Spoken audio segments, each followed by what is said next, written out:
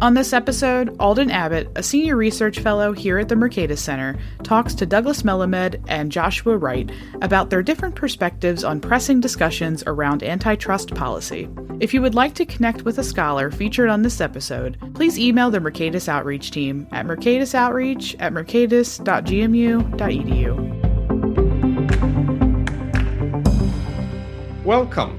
I'm Alden Abbott, senior research fellow at the Mercatus Center at George Mason University and former general counsel of the Federal Trade Commission. My views on breaking antitrust developments are found in my free monthly newsletter online, The Competition Corner. Just enter Competition Corner and Alden Abbott, that's ALDENABBOTT, in your search engine to find and subscribe to The Competition Corner. Okay, today I'm honored to host a conversation on antitrust policy between two of the nation's leading antitrust scholars, Douglas Melamed, professor of the practice of law at Stanford University Law School, and former acting assistant attorney general for antitrust under President Clinton, and Joshua Wright, university professor of law at George Mason University Scalia Law School and former federal trade commissioner during the Obama administration. As moderator, I will proceed by asking a series of questions. Each question will be directed to one of our two scholars, and the second scholar will be invited to respond. My goal is to highlight differences and similarities in perspectives on antitrust policy through a friendly dialogue between two of the most experienced practitioners and best thinkers in the field who are known to hold somewhat contrasting views. Our eminent speakers have agreed to let me address them by their first names. Let's begin. Doug, the first question is for you. There's been a lot of talk in recent years about neo-Brandeisian antitrust, which features a big is bad philosophy and de-emphasizes consumer welfare as a guiding star of antitrust enforcement. You have emphasized that you support the consumer welfare standard, which U.S. courts have accepted for 40 years. Nevertheless, you and UC Berkeley economics professor emeritus Richard Gilbert recently wrote, quote, "Where we agree with the new Brandeisians is that antitrust enforcement has been too weak, largely because many courts appear to have accepted the idea that the costs of too aggressive enforcement are greater than the costs of too weak enforcement. Encouraging courts to include innovation concerns in their reviews of unilateral conduct and mergers in high-tech industries could alter this calculus in favor of more aggressive antitrust enforcement. In this respect, it is a movement toward the new Brandeisians, although not a bridge that connects their movement to the views of those who support more traditional, economically focused antitrust enforcement." Now, that's a mouthful, but in short, could you elaborate on your statement that antitrust enforcement has been too weak?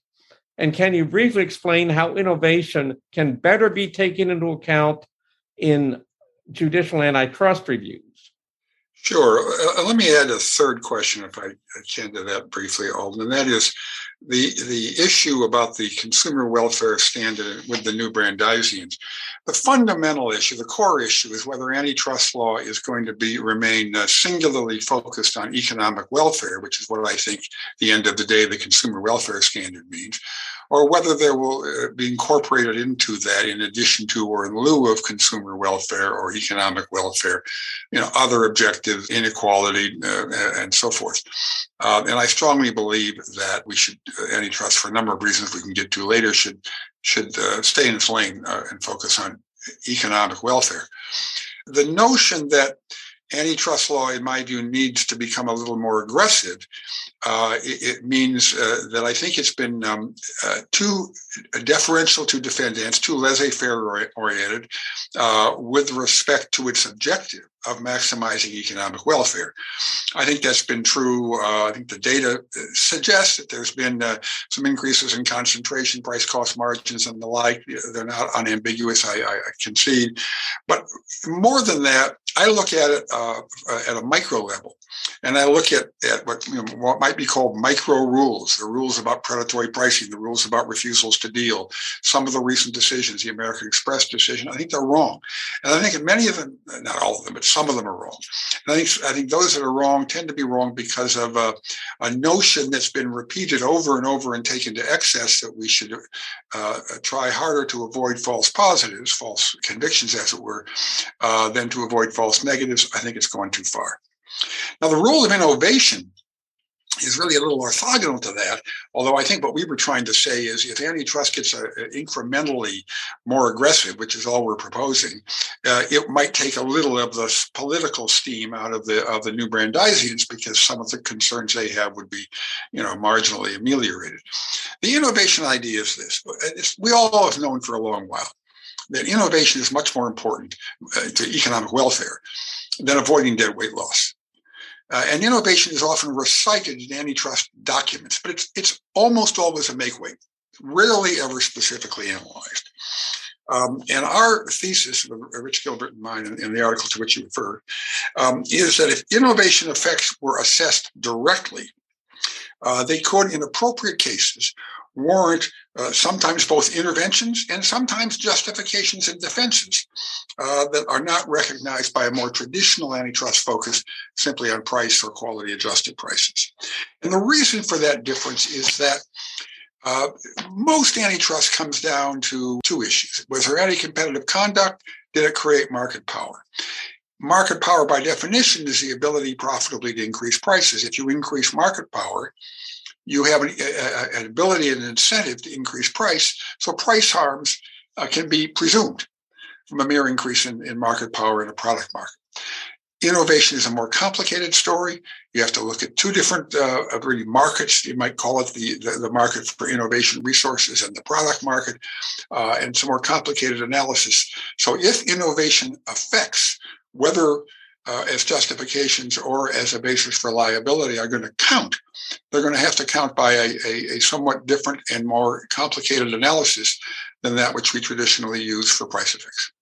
So innovation, and I think that's probably a lot of people, philosophies in antitrust perhaps agree innovation is terribly important. Josh, you have any comments on what Doug has said? Always, but sure. And it's a pleasure to be here. And there's nobody I enjoy discussing these issues more than Doug. I think very, very thoughtful about the areas we disagree with. But we're going to start on something we agree with, and we'll find some fun things to disagree about too. So I think I will comment in the same order as Doug addressed the question to sort of leave the specifics for innovation toward the end.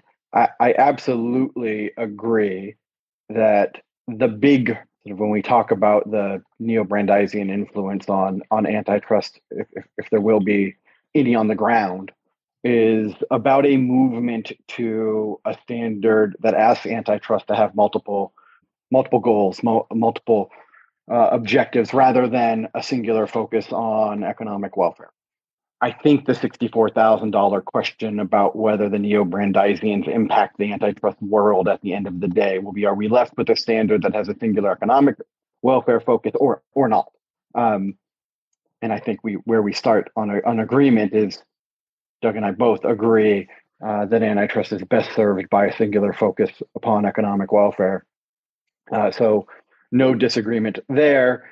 On the question about whether the evidence, and I suspect we'll find lots of ways to talk about this disagreement throughout our conversation, but on the question about the quality of evidence that antitrust enforcement has been too lax, I think we land in a very different place. I, for one, would like to see the agencies bring all of the good cases that they can bring. By good case, I mean cases, and I think Doug and I agree on what a good case is, a case where there is conduct that, where the defendant acquires market power by agreement, by conduct, by merger, right? And, to the detriment of competition and consumers. I think the quality of evidence that suggests systematic laxity on the part of the antitrust enforcement regime in the US is not very persuasive. Doug's got a list of cases he doesn't like. He doesn't like the decision in Amex. He doesn't like the decision, and I think I've read, or we've talked about Qualcomm before. I've got a list of cases where the plaintiff won where I thought there were bad cases and bad decisions too. We can do our list all day, and maybe we'll do some of that here. But in terms of the quality of evidence of systematic under-enforcement, most people point to industry level sector data suggesting sector level concentration is going up. Anybody who follows antitrust knows that's neither here nor there for the question of whether there's been increasing or decreasing competition. Further than that, most of the more recent evidence suggests a sort of really interesting economic phenomenon that is sector level concentration up, local concentration down, increase in output, and that margin increase. This is sort of everybody's second favorite thing to point to for systematic evidence of a failure in antitrust enforcement. Well, margins can go up for two reasons: the price goes up or marginal cost goes down, right? Or both. And unsurprisingly, I think the best evidence is sort of a mixed bag on those questions. And Nathan Miller has a great paper that looks at 400 product markets and says, well, when everybody points at those papers with the big increasing markups, about 70% of that comes from a reduction in marginal cost, mostly from already large firms entering new markets or new geographies. That's an output expanding thing. Now, it has all sorts of interesting impacts on the economy. We get an increase in firm size. You get distributional effects. Maybe it has impacts on income inequality. But the premise of the argument that the agencies are, asleep behind the wheel and should be more aggressive because look at all the market power that's accumulated in the throughout the economy. I sort of reject the premise of that question, and we can talk more about the data.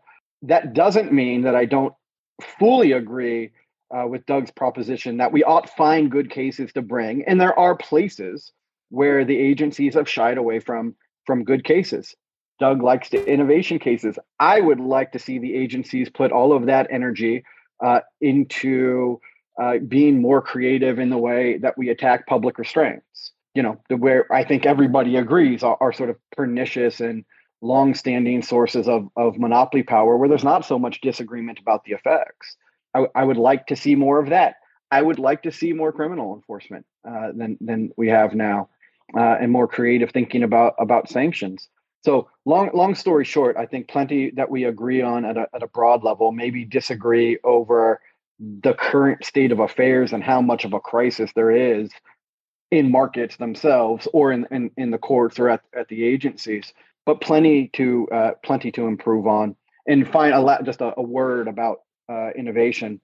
I'm all for the idea that to the extent we can do better thinking, more clear thinking, and measurement with respect to directly assessing innovation symmetrically on sort of the plaintiff's prima facie burden and in terms of defenses, I'm all for it. I agree that innovation, and I'd probably add entry to the list, are two places where antitrust analysis is the most hand-wavy on both sides of the analysis, both when plaintiffs invoke lack of barriers to entry or harm to innovation, and on the defense side. Those are two places where I think the antitrust toolkit and rules could be improved greatly. Whether it means more enforcement or less, I don't know. But I think those are two places where I really wish more of the intellectual energy in our field was going into solving those problems and a little less into debates over whether we should bring back the antitrust regime of the 60s. Thanks, Josh. The next question is for you. In his 2021 executive order on competition, President Biden stated, quote, "We're now 40 years into the experiment of letting giant corporations accumulate more and more power. And what have we gotten for it? Less growth, weakened investment, fewer small businesses," close quote. He then outlined plans for more aggressive antitrust enforcement as well as government investigations into competitive problems in a host of industries, for example, railroads, pharma, many more. What did the executive order get wrong, and what, if anything, did it get right? And then I will ask Doug, of course, for his reaction. The executive order, like most executive orders that do things with competition, says a lot, but without much analysis or thinking. And there are things to like and things not to like in the executive order. It names, you listed four, I think it names 70 something industries by name. And says the agency should look or think hard about changing rules or et cetera. What comes out of the executive order, I think, as an aspirational document, I'm not sure. Antitrust is moved by winning and losing real cases in real courts in front of real Article 3 judges, at least on a good day. That's the way antitrust moves, and we'll see what happens in the courts when these agencies bring cases or try to promulgate rules, or when those other industry sector level regulators try to do the same. As an aspirational document, look, there was a lot of political pressure on the Biden administration to walk away from some of the commitments the Obama administration made, and Trump after that, and administrations prior on occupational licensing and sort of the state action type sort of public restraints. I think the politics on that have changed. So, for example, I think if you lined up sort of modern progressive antitrust thinkers with the neo-Brandeisians, the neo-Brandeisians reject most of the using antitrust to attack state and local restraints of trade, sort of actively support antitrust immunity for state boards and the like.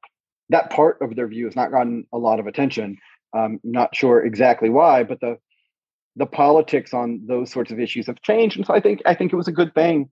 And kudos to the Biden administration for sort of sticking to their guns on addressing occupational licensing and public restraints as a real problem. I think it's a real problem that affects a lot of Americans. And so that was a thing in that document I liked. The rest of it, I don't know. It's hard for me to get excited about what an executive order says about a preamble about loss of competition and the failed antitrust. Most of that's wrong, but what it means at the end of the day is more or less nothing. The agencies have a mandate from the administration to go out and bring the cases they can find. So far, they've not done a ton. They certainly haven't done more than the administration prior. Now, they haven't had a fifth commissioner, at least at one of those agencies. And so the jury's still out on what they actually do.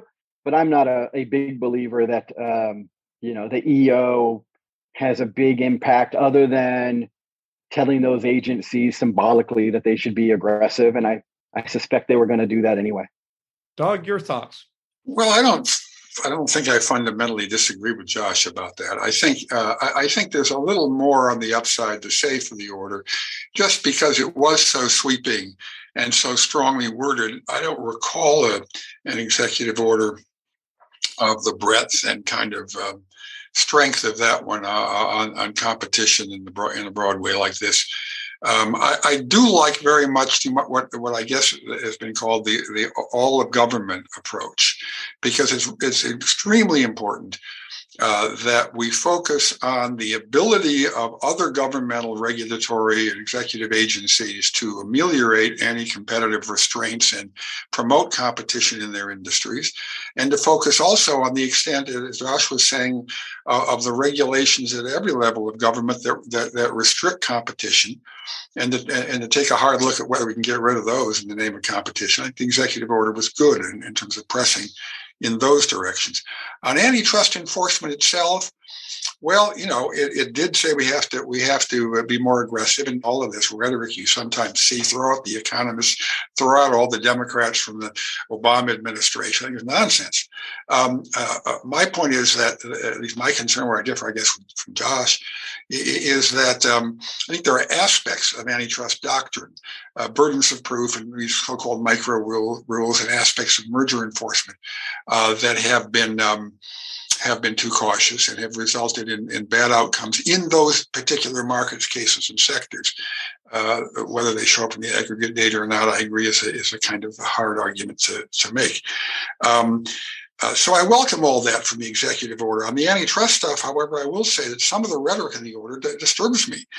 Repeated reference to unfair conduct, whatever that means, but I have a hunch it doesn't mean anything that I would consider, or it's much broader than anything I would consider to be anti-competitive conduct. And encouragement of FTC rulemaking, substantive rulemaking in the competition area. I think we'll probably talk about that later, and I'm not a big proponent of that at all. Doug, following up, you mentioned mergers. As you know, a few months ago, the FTC withdrew its acceptance of the 2020 vertical merger guidelines. And in January, just 3 months ago, the Justice Department and the FTC issued a request for information on issues that might inform new merger guidelines, including both horizontal and vertical issues potentially. Do you agree that new guidelines are needed, first of all? And if so, what major changes would you suggest? Well, I think new guidelines, I don't know if needed is the right word. I don't know that you need guidelines, but I think it's probably appropriate to update the guidelines to make them a touch more aggressive in some of the places where that's warranted and to reflect some newer learning. Fruitful topics, it seems to me, certainly vertical mergers. I think it would be clear, it would be important to make clear how price effects unrelated to exclusion of rivals can violate Section 7. That was the theory in AT&T Time Warner, which interestingly the court, as I read it, accepted, but then they rejected on the facts. Certainly elaborating about how you would apply the antitrust laws to restraints in or mergers adversely affecting labor markets, I think would be helpful. Where market definition might not be necessary in order to resolve a merger case. Nascent competitors is a tough one to solve, but one that deserves a lot of thought. And the issue of presumptions and whether we should where we should go in that direction. I will say I think the request for information that the agencies put out is a little worrisome because I think it's very tendentious. At the outset, they say, we're interested in information that will help us strengthen merger enforcement. I would have thought the appropriate question would be information that would help us improve merger enforcement. They ask for information about false negatives. They don't ask for information about false positives.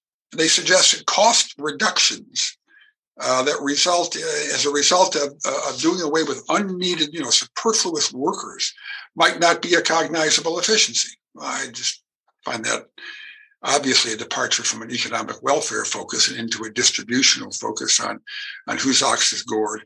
And I'm a little concerned that the authors of the request for information didn't keep in mind that if the guidelines are going to be useful as guidance to the business community or as aids to the courts are going to have to accept them as consistent with, albeit obviously nudging and shaping on the basis of agency expertise, existing law, which includes cases decided since the 1960s. And it's not clear to me that the authors of the request for information contemplate new guidelines that will be so restrained. Josh. Well, there's a lot I agree with, almost all of it. The RFI is a propaganda document. It's not a serious request for information to improve the methodological foundations of merger analysis. It's just not what it is. It's not what it's sold as. And I think where Doug ended is where I will start, which is the reason that the merger guidelines have been successful in federal courts is because it's a pretty good document in terms of laying an economic foundation for analyzing whether mergers result in an increase in market power. That's what the guidelines are meant to do. They're meant to communicate the analytical framework the agencies use for internal decision making and tell courts this is how, who are usually generalist federal judges who don't really do a lot of antitrust cases, to tell them, hey, this is how you can think about these problems. And the reason the guidelines have been successful is because federal Article 3 judges have picked up the guidelines and said, goodness, these are in fact helpful. I will use them. And to the extent that, if the question is it a good or bad thing to revisit guidelines? Well, goodness, I would love for there to be a process where we sat down and figured out how to write a better section on entry, whether we could do something better on unilateral effects, whether in the vertical space it makes sense to write down, as the 2020 guidelines attempted to do, sort of a little bit more of a serious exercise of writing down how to think about foreclosure concerns and vertical mergers. All of those things are useful. Thinking about double marginalization and transaction cost efficiencies in a way to communicate both how the agencies analyze those issues, but also how courts can and should. That's not what this process is. I don't think, I'm happy to bet Doug a beer that he doesn't think, and I don't think, that the guidelines that come out of this process are going to do anything to improve the economic foundations of thinking about vertical mergers or anything helpful for judges. You're going to be full of presumptions that are divorced from economic evidence and theory.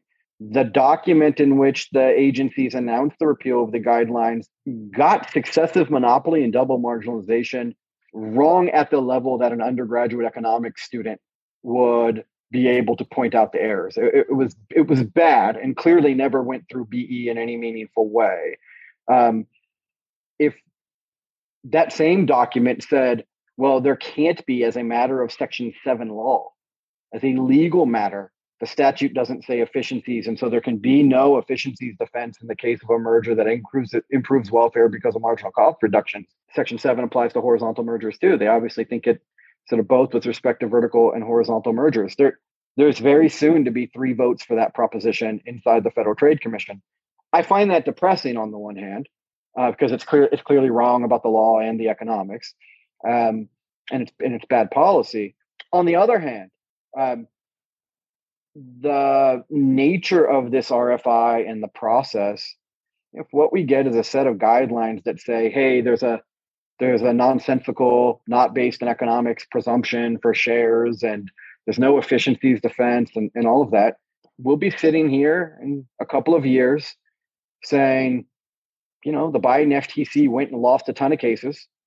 Nobody adopted the guidelines. And in 2024, whoever's there will need a new set. And maybe then we'll have a serious discussion about all of the issues that Doug raised, which I think are the right issues for like a real updating of the guidelines, which, we did in 97 and 2010 and 20. I mean, I'd be happy for that conversation to happen, but I think that is a couple years away. Thanks for your crystal ball gazing, Josh. That's very interesting. Speaking of crystal balls and predictions, legislative proposals before Congress would, among other things, focus primarily on big data platforms and prohibit them, in effect, from doing a number of things, including enter into a large number of mergers, engage in self-preferencing, however that's defined, and perhaps require them to offer interconnectivity and other forms of cooperation to rivals. And obviously, just touching the surface, but what's your take on any of the proposals? And I'm not in the predictions market, but any thoughts as to whether they're going to go anywhere? I'm not in the prediction market either, but it's free, so I'll offer predictions anyway. And buyer beware, you get what you pay for. So I don't think any of the pieces of legislation are going anywhere. I think, sort of pure politics for a second, I think the moment for that is past. I think one of the reasons the moment for that is past is you had a lot of bipartisan fervor about, perhaps there could be some gains from trade on competition legislation between the Republicans and Democrats because of the conservative anger over big tech. And I think there was a window, and you've seen, certain senators in the Republican caucus sort of stand up and goodness, I was jealous of how well the Republican commissioners treated Lena. I don't think I got that when I went through.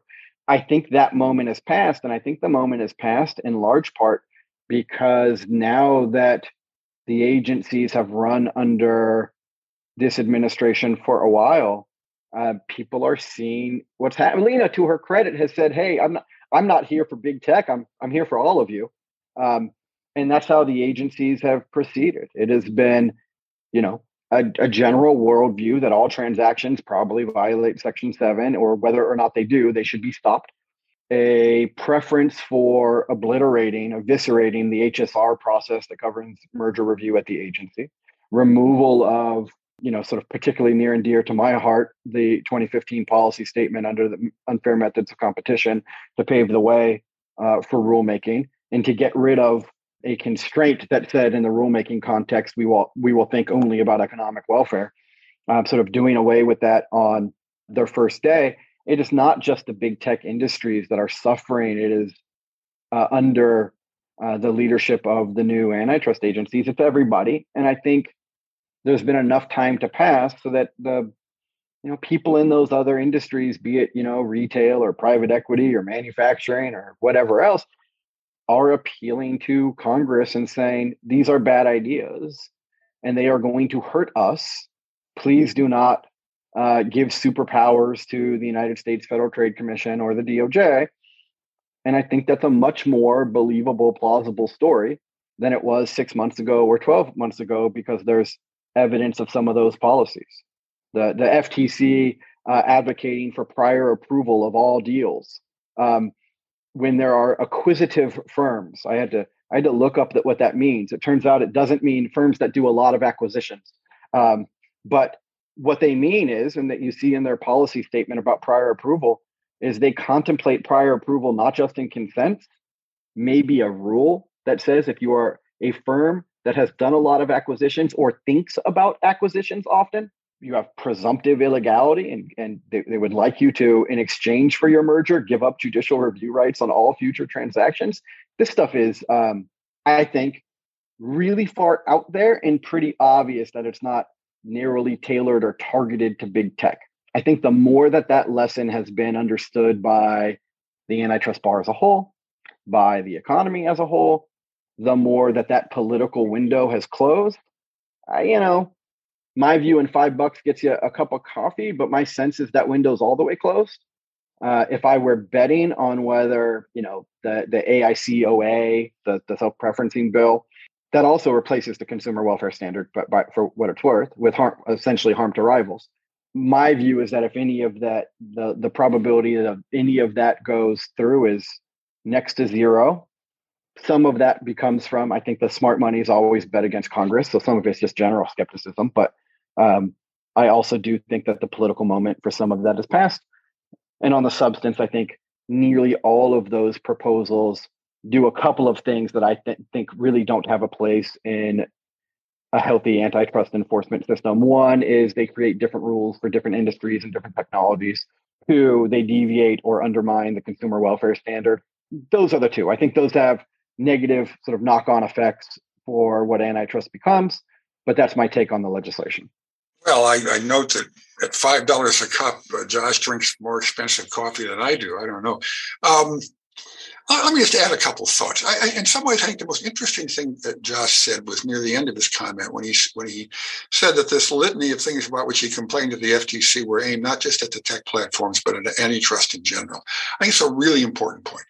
I actually interpret a lot of what the commission has done. I had a list of about 8 or 9 of them. I won't bore you with trying to recall what they all were. Have the property and therefore give rise to the inference that they were intended to implement an enforcement strategy by an agency that thought it couldn't win in court and it wanted to deter transactions without ever subjecting itself to judicial review. And that's obviously a very worrisome development, I think, for those of us who believe in the rule of law. Against that background, one could imagine, well, gee, if we could actually change the law and make it a little bit more maybe agreeable to some of the folks in the agencies, maybe we would at least get back to the rule of law. That would imply some general antitrust reform. I suspect you could put, Josh and me and 3 or 4 other people in a room and maybe have maybe not just coffee, maybe something stiffer to drink. And after a while, we could probably come up with legislation that might make some sense. But I don't believe Congress is going to do that. I don't think Congress is capable of doing that. So, but the interesting question that you raised initially, Alden, is what about sectoral specific legislation? I can imagine an argument. I wrote about it a couple of years ago. You should have arguably could have special antitrust laws for the tech platforms on the ground that they seem to have inexorable growth potential with network effects, scale economies, and so forth. But that's not going to happen. The really interesting problem to me, the central problem with the tech platforms is that the problems they raise are not exclusively antitrust. There are the economic problems of economic power and inequality, but there's also sociological problems of addiction and disintermediation and privacy, and then there's the political problems of disinformation and censorship and all that.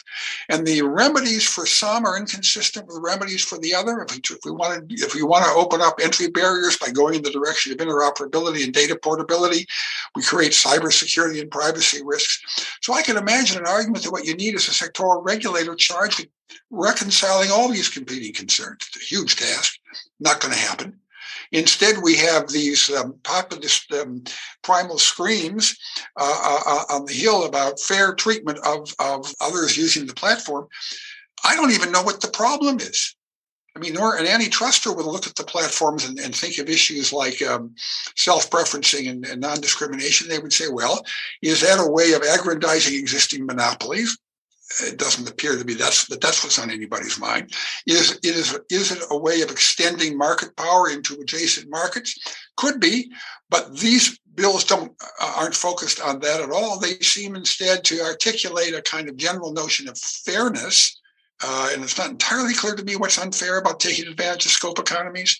So I think until they have a better definition of what the problem is, I guess, and maybe for a slightly different reason, I come out where Josh does. I don't see how they're going to get a consensus to come up with a solution. Yeah, if I can just add one small thing there, Alden, before we go to the next one. I'm gonna triple down on this judicial review point, Doug, because it is. I agree wholeheartedly. I think if you look at the sort of strategy and tactics of the agency as a whole, there are a couple of pieces that fit together. The removal of the policy statement and the intention to do competition rulemaking instead of litigation. The evisceration of HSR to put pressure on people in the review process to walk away from deals or let them expire or just make it generally burdensome in order to take deals off the table, sort of interorum effects of procedural tactics inside the agency. Along with the rulemaking and the prior approval, I think there is very much a concerted effort to move away from the courts. I think a really interesting point with that, however, is that what's happening on the ground, and I'm talking now about the merger side more than the conduct side. On the merger side, it used to be the case that you had a merger in front of the agencies. Think about like a retail deal or something. You go in on day one and you say, listen, we agree with you that in these 10 markets, there's a problem. And in these 50, we all agree they're fine. Let's focus our advocacy on the other 10 and we'll find a divestiture that solves the competition problems. Everybody's happy and we sort of walk away as sort of you go and you do the analysis and you agree on the questions and staff recommends a solution and the commissioners accept it because everybody's reading from the same page and thinking about things the same way. You can't be a practitioner in front of the agencies and do that anymore. You don't agree to a timing agreement with this agency. You come in and you say, you got 30 days, sue us or don't. Because whatever the staff does, they recommend a settlement, a divestiture package, whatever. The commission rejects it and says they're going to sue you. Well, the folks who are around the antitrust bar are pretty smart. They've been playing this game for longer. And I think people are learning that the optimal strategy is to hold the agency's feet to the fire and say, I don't know, if you're going to sue us, sue us. You can't be the bully. Eventually, the bully says, you got to fight me to take my lunch money. And I think you're seeing a little bit more of that. I think the interesting point that raises is I think the FTC has opened up a lot of battlefronts and it's not clear they can cover them all, right? The idea is avoid litigation and spend our time on rulemaking. But I think they simultaneously have adopted a strategy that almost guarantees that we're going to get a lot more litigation. We're going to have to wait and get their third vote. But I think they're going to end up in a lot of litigation that they don't want to be in with bad cases on the merger front, or they're going to have to learn, the world is going to learn that their threats aren't credible. I don't know which one of those is the equilibrium, but I think that the sort of next move with that strategy, and I think we're starting to see it in the merger world already, is people saying to the FTC, when the HSR clock goes, yes, I received your letter that says you can sue me anytime you want. Sue me. I think we're going to get a lot more of that. Maybe that's good. Maybe it's bad. It's good for my casebook. There'll be more cases. But I think that's going to be, I guess I'm full of predictions today, but I guess that's going to be what I think the next year looks like. Well, let me see. I completely agree. It certainly has seemed to me since I saw some of these things roll out from the commission that, if I were still in the business of practicing law, I'd be telling my clients, look, you want to bring a deal, get ready to litigate. It's a different game. But here's my worry, Josh. It's not just that, okay, everybody's going to say, yeah, you don't like it, sue me. And eventually maybe the house of cards will crumble. What I worry about is that in the meantime, how many deals? I mean, so the lawyer goes to the CEO or the board and says, look, this deal looks like it should be lawful, but you're going to have to litigate it because it's not so obvious that they're not going to sue you. You'll have to litigate it. You have a 70% chance of winning, and it's going to take 3-4 years or 2 years, whatever it's going to be. How many deals does the board say, it's not worth it, I don't want to do that? That's the price, I think, or one of the prices that you pay for this kind of approach to merger enforcement. Absolutely agree. And it's an area, I think, because of it. I think at the end of the day, fast forward 2 years, when we look and see how many cases did this FTC and DOJ bring in when? Do they have any rules? Did we get any major legislation? My guess is the answer will be no more wins than the Trump administration or the Obama administration, probably fewer as a percentage. I don't think that there'll be any competition rules on the book because I don't think the FTC has the authority to promulgate them. And I suspect that the courts will agree.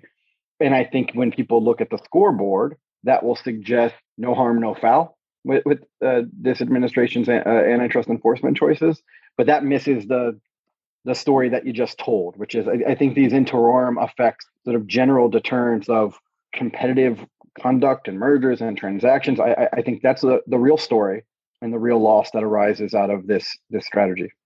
Very quickly, Josh, you preempted my question on FTC rulemaking, competition rulemaking under Section 6G of the FTC Act, which refers very generally to the authority to issue rules in part of a larger section dealing with largely procedural matters. There are a number of people who have argued, myself included, that the FTC would lose before the courts, that it probably doesn't have that authority, but it clearly is going to try. It said so in a December 2021 regulatory agenda release. Doug, what are your thoughts on the future of this FTC competition rulemaking? Well, I don't profess to be a real expert in the law in this area. I'm sure Josh has studied that more closely than I. But from what I do know, I think it's unlikely that a court will find that they have the authority to do substantive rulemaking under the competition prong of Section 5. But I want to just add one other, just add a little something on the desirability of rules.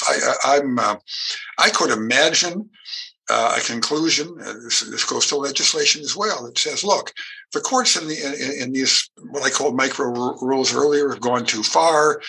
We want to recalibrate them. Ordinarily, because these are judge-made rules, you'd expect the courts in the common law kind of process to do their own recalibration. These courts are very conservative. The Supreme Court is extremely conservative on antitrust. So it'll be a long, long time before the common law corrects these what some people like me might regard as errors. So let's try to pass rules, legislation or FTC rules. And I'm not talking now about codifying decision rules. I'm talking about clarifying principles in a way that you would hope wouldn't become obsolete, with changes in market circumstances. So I could imagine a theoretical case for some kind of rulemaking by some organization, but I wouldn't want it to be the FTC. And that's because of specific FTC concerns I have. I think it's hard to imagine consensus on the commission. I don't know how long the rules would last at the commission. I don't think you should have different antitrust rules for the FTC than the ones you have for DOJ because of inter-industry inconsistencies that would imply. And also, this is something near and dear to my heart, FTC rules would be under Section 5 of the Federal Trade Commission Act. They would be enforced in the administrative proceedings rather than in federal courts. And for reasons that I've written about, Josh has written about, he and I have lamented about for a long time, I think administrative adjudication of antitrust principles is a really bad thing, not because of the ALJs, but because basically you have the prosecutor sitting as the judge when the FTC makes a final decision. And I think it's not just that it's unfair to defendants who always lose in contested cases involving Sherman Act issues, have lost every one since 1984 at the commission level.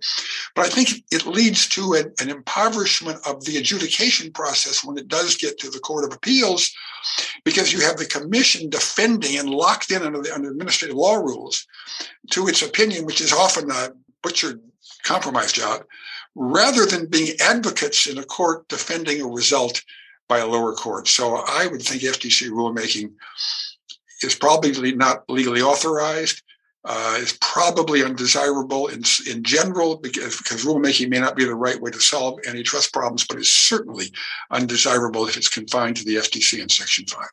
That sort of raised an even bigger question for both of you. Senator Lee has argued that there should be only one federal antitrust agency, the Justice Department, for the sake of policy coherence and efficiency. What are your views? Josh? I'm happy to start. I think so. A couple of things.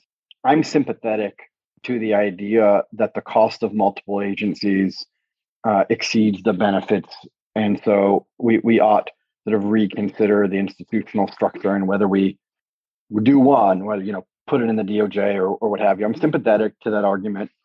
I'm sympathetic to that argument in large part because the agencies over time have proven, for one reason or another, that they just can't be happy operating under the same rules. The FTC has chosen to interpret its Section 5 UMC authority to give it different rules, or at least to argue to the world. It has different rules, say in areas to do with in IP and antitrust is one example, but there are others. I think the FTC insisting that it could use administrative adjudication if it loses a merger case in federal court, which is something it's done from time to time.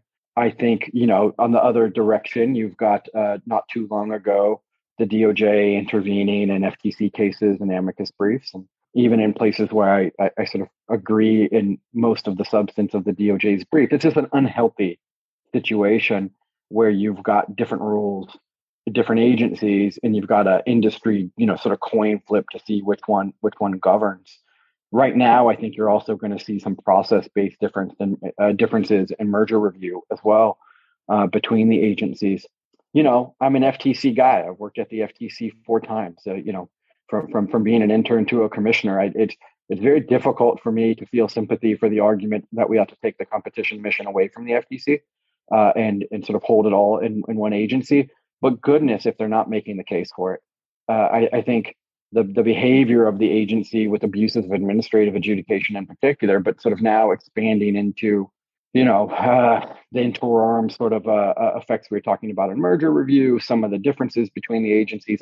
I think I am sympathetic. I don't know if I'm in a place yet where I can give sort of full-throated support to the idea, but the continued divergence and policy differences and enforcement differences between the agencies that have been persistent over time and across administrations, I think is really inexcusable.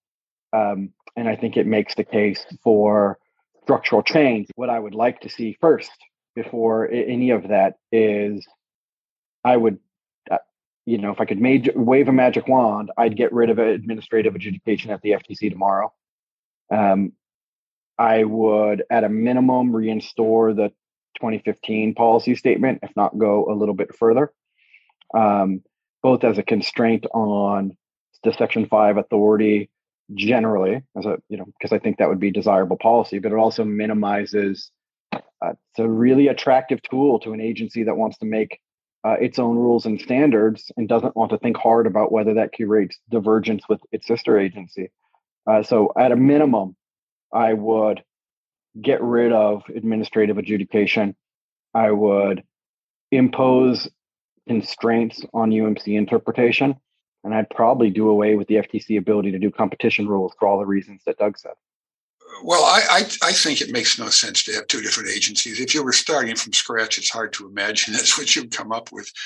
I think we ought to have one agency for consistency and efficiency, because I think it's a better model when we're out proselytizing and with good sound antitrust policies to foreign countries.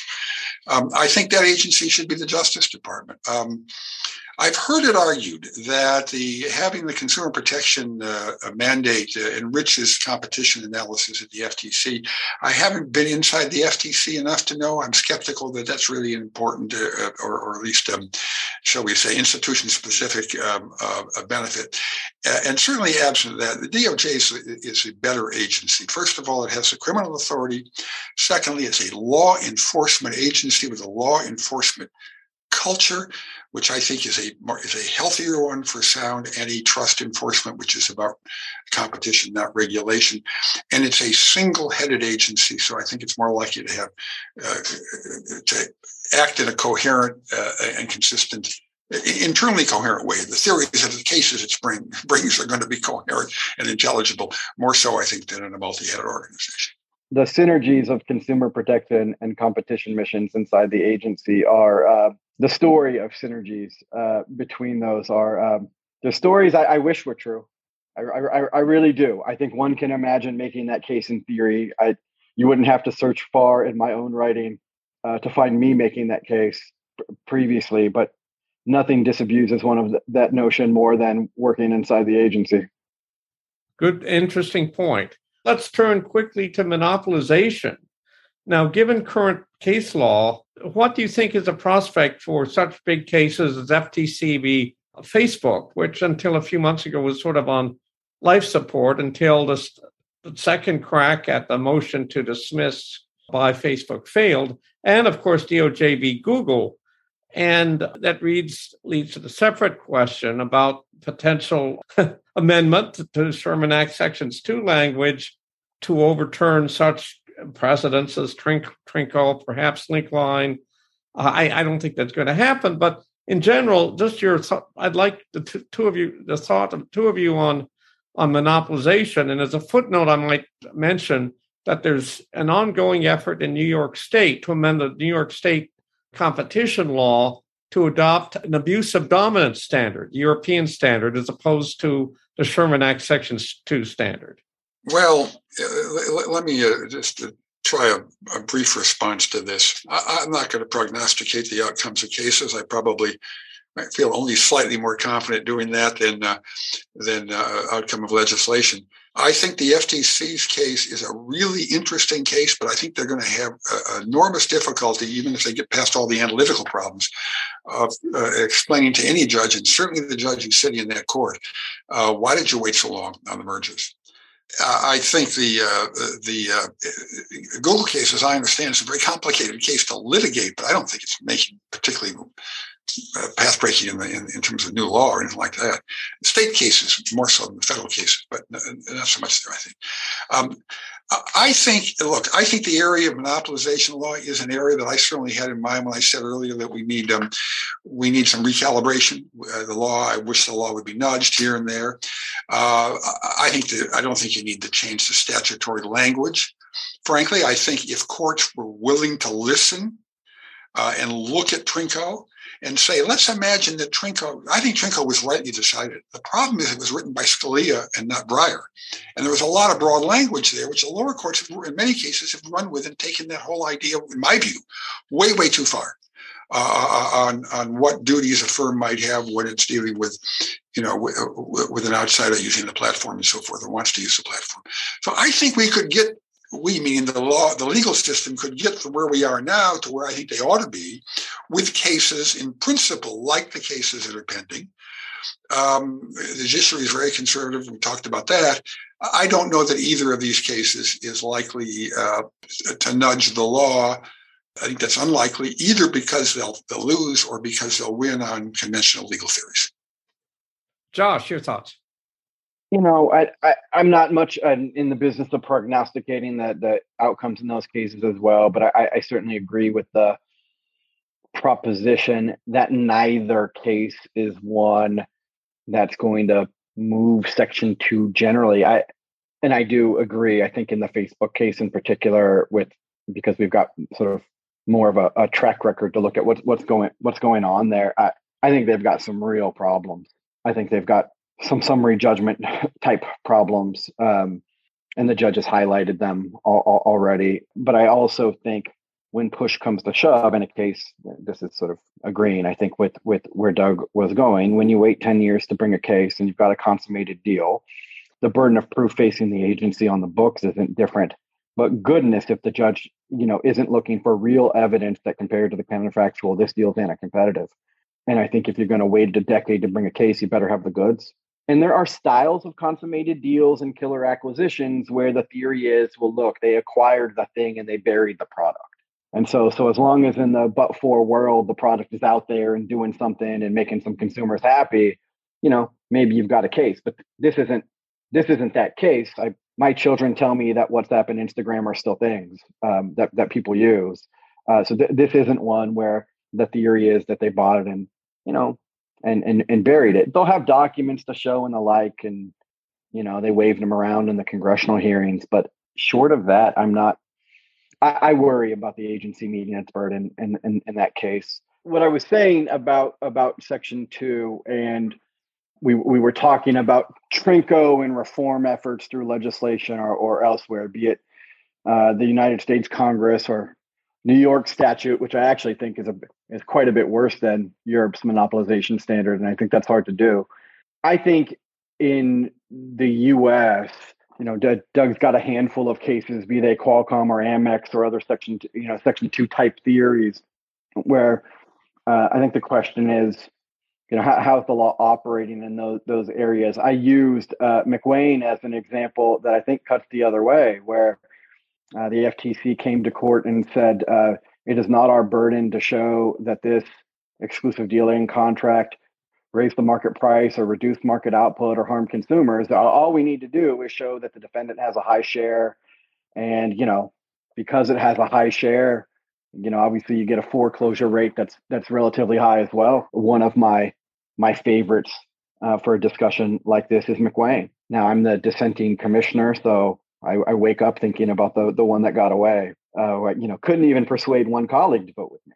So I'm by myself in dissent. But if you look at the record, the FTC proudly argues we have not a lick of evidence. This was a monopolization case involving exclusive dealing, so sort of past conduct. Not a lick of evidence offered about what happened to price or output. Do you have anything to add about monopolization cases, Doug? Or? Well, I just want to add one small point, just to make sure that there's maybe the record, as it were, is not incomplete.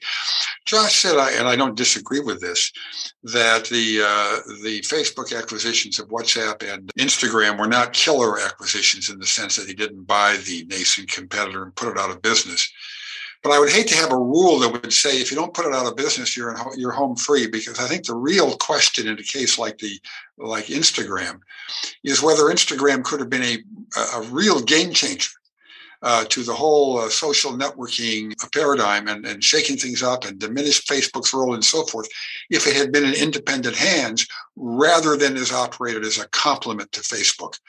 And while I think the facts are going to be very tough to prove in the pending case, that, it seems to me, is the interesting issue in nascent competition cases, much more than the so-called killer acquisition story.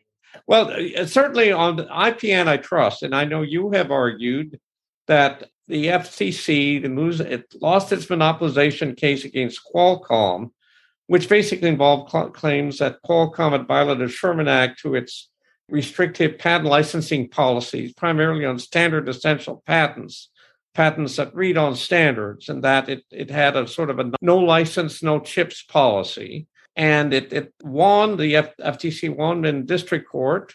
In fact, the district court judge, as a remedy, wanted Qualcomm to renegotiate its contracts, but then it won before the court. But then the Court of Appeals reversed, and Qualcomm came out the victor. And related to that, more recently, the Biden administration appears to be reversing Trump policies regarding licensing of, again, standard essential patents that cover standards, Now, under the last administration, it was argued that holders of these standard essential patents should be treated the same as holders of other patents. The Biden administration seems to be taking a tougher line and is contemplating a new policy statement on its views on licensing of standard essential patents. Your thoughts, Doug, on that set, more broadly, the set of IP antitrust issues? Yeah, this is an area where I'm pretty sure that Josh and I really don't agree much. The Qualcomm case is a really interesting case. It's a one-off. I'm glad to talk about it, but let me leave that aside because it would take a while to unravel the problems there, which I actually think have almost nothing to do with FRAND commitments and some of the core issues involving SEPs that I think you have in mind. On the general policy issues, I'm completely supportive of the Biden administration. I mean, what the Trump administration did in the Justice Department, FTC wasn't with them, I think was eccentric. It was a departure from prior almost consensus understandings. I actually think the whole issue of public policy in this area is just a wonderful case study of public choice. I think what you have is a few companies whose huge revenues depend largely on licensing and patents. And they've not surprisingly been more committed to and more effective at lobbying than have the technology implementers, those who make devices and machines using the patented technologies, and who care a lot about the patent royalties they pay, but don't look at the royalties as the core of their business. So you have, I think, a very skewed debate that loses sight of some important starting points. And I'm just going to mention them and then maybe I'll stop. First of all, patents do not confer rights broader than those of owners of tangible property. They were never intended to, and they don't. I mean, they're limited in duration. I own my house. It's not like an X year term. I own the house. So there should be no special privilege from the antitrust laws for intellectual property law. That's point one. Point two, most of the biggest disputes in the areas to which you referred, Alden, involve the IT sector, the information technology, where for good welfare-enhancing reasons, licensing takes place after firms have begun implementing the technologies. I just want to pause over this. My cell phone has technologies that are claimed by an estimated several 100,000 patents. It's inconceivable that any phone manufacturer could get pre-clearance of all the patent issues before rolling out a phone if we wanted to see a phone in my lifetime. So we should welcome this, implement first, and then worry about the patent issues later. But the significance of that is that these patent issues, therefore, are resolved when you have a dispute between a patent owner who claims he's owed money by an implementer who already has an accrued potential liability. And the idea that we can look to some kind of market bargain and licensing practices in different contexts as useful information is very misleading, because what's really going on, no matter what you call it, is settlement of a threatened or actual litigation. It's not a market transaction in the ordinary sense in which the parties can walk away if they don't reach a deal. Neither party can walk away. If the patent holder doesn't get a license, the other guy is using the technology he claims. And if the implementer doesn't get a license, isn't happy with the license terms, he winds up in court. So all we're talking about here is the terms on which litigation can be settled, and the law has to take that reality into account. And when it does, I think a lot of the rhetoric about markets and highfalutin theories, property rights and all that drive a lot of the what I call this public choice success on the other side of these issues, I think kind of evaporates, and we wind up pretty close to where the Biden administration is. Josh, your thoughts?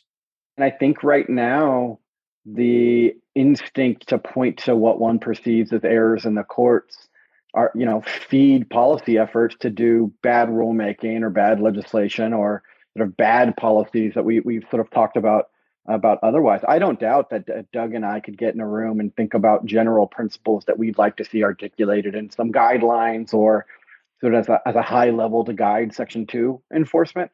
We disagree on the outcome of Qualcomm as a particular case, but I'm listening to Doug give his general principles for how he thinks about IP and antitrust and the symmetry between, how we should treat IP and real property. These are all things that I think are good ideas that I do disagree. I do agree with, but yet disagree about the outcome in the particular case, given the evidence put in front of the court. I think we could do that.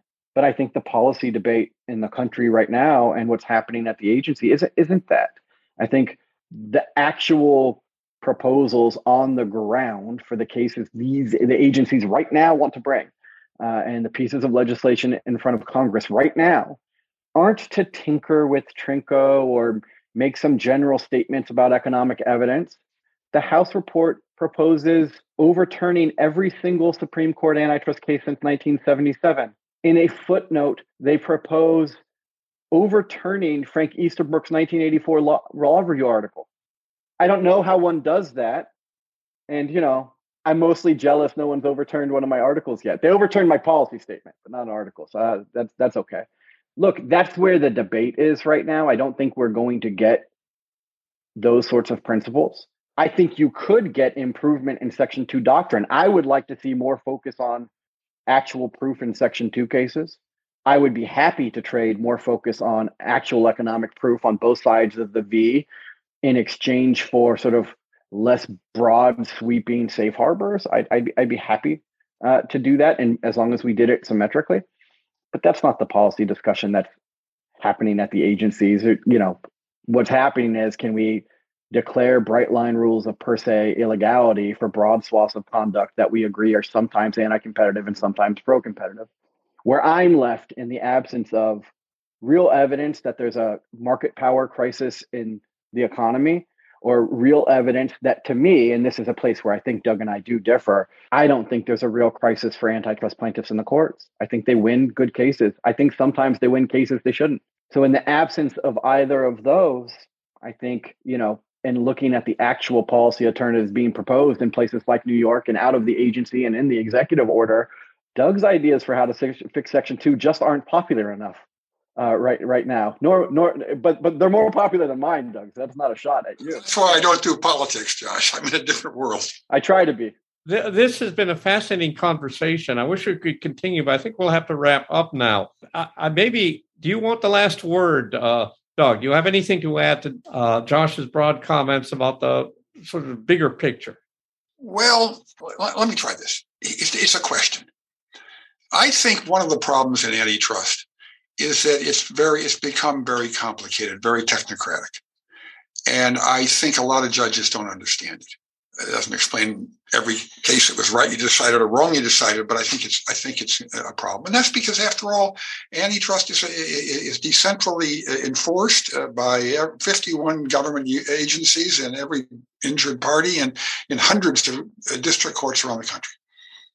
So I wonder whether we ought to be thinking, in the ivory tower sense, not because it's popular, we can get it done in Congress, about simplifying antitrust or expert tribunal, another issue, another conversation. Put that aside. So here's my question: what if we took all of antitrust law and we changed it to the following? A defendant violates the antitrust laws if it, one, engages in conduct that increases its market power compared to the but-for world, and that conduct cannot be justified by efficiency benefits in the nature of improved product quality, lower prices, or lower costs sufficient to overcome the market power costs. Get rid of Trinco and Brook Group and Sylvania and all of it, and just put those questions before the court, and then have the parties decide what facts and what economic analysis is needed to address those two questions in the case before it. Would that make it easier for judges to reach the right decision? Well, that's certainly a provocative question, Doug. Broader philosophical question, and I don't have an answer to it, but I don't know if you have an answer to it, Josh. But well, I like how you framed it as your little last closing comment to think about, and then turn the antitrust world upside down. But there's a lot to like there. Frankly, I think for broad swaths of antitrust, you described what the law is. Sort of but for these areas where we've developed safe harbors or presumptions of illegality in another way, right? So this is, do you do economic intensive case-by-case analysis on those questions, which I think are inherently economic questions in every case, or do you try to carve out sensible, bright line rules, whether presumptions of illegality or legality on sort of both sides? So I think that question sort of returned us to where we started with the neo-Brandeisian pull on antitrust is the sort of far antitrust left is now the owner of the desire for bright line rules and antitrust, bright line presumptions of per se illegality for sort of everything. Whereas, go back to 1984, and that was Frank Easterbrook's domain. It was, simple rules for antitrust and safe harbors. What I think that approach misses, and I do like it for most of antitrust, is there are areas where I think we know enough about the conduct. Take per se rules for naked price fixing. Take, to do one that's more provocative. I think the literature on vertical mergers is overwhelming that vertical mergers are generally pro-competitive or competitively neutral. There are exceptional cases where vertical mergers harm competition, for sure. But there are areas where we know a lot about the distribution of the competitive effects of a practice, where, it's 95% likely that conditional on seeing this type of business arrangement, it either hurts or harms consumer welfare. It either increases market power in a way that fits your definition or it does not. And I think the question for antitrust is, in the area where we have that sort of information available to us, do we want to use it to shape rules or not? It's a transaction cost question in a way about the efficiency of rules versus standards. To me, I think the answer to that question is, yes, we do want that from our antitrust system. We want it on places where we can use it to make enforcement more efficient, a la per se rules. We want it on the safe harbor side too, because for conduct where the answer to your question is obviously no, the conduct is not likely to result in the effects the antitrust laws ought to be concerned with. I think an optimal antitrust regime has rules that get to that answer faster and with a greater percentage of the time than a case by case. This is rules versus standards 101. But I think the answer to the question, should an antitrust regime sort of respond to the economics of the rules versus standards debate? Absolutely. Are we doing that well? Sometimes not. One very brief thought.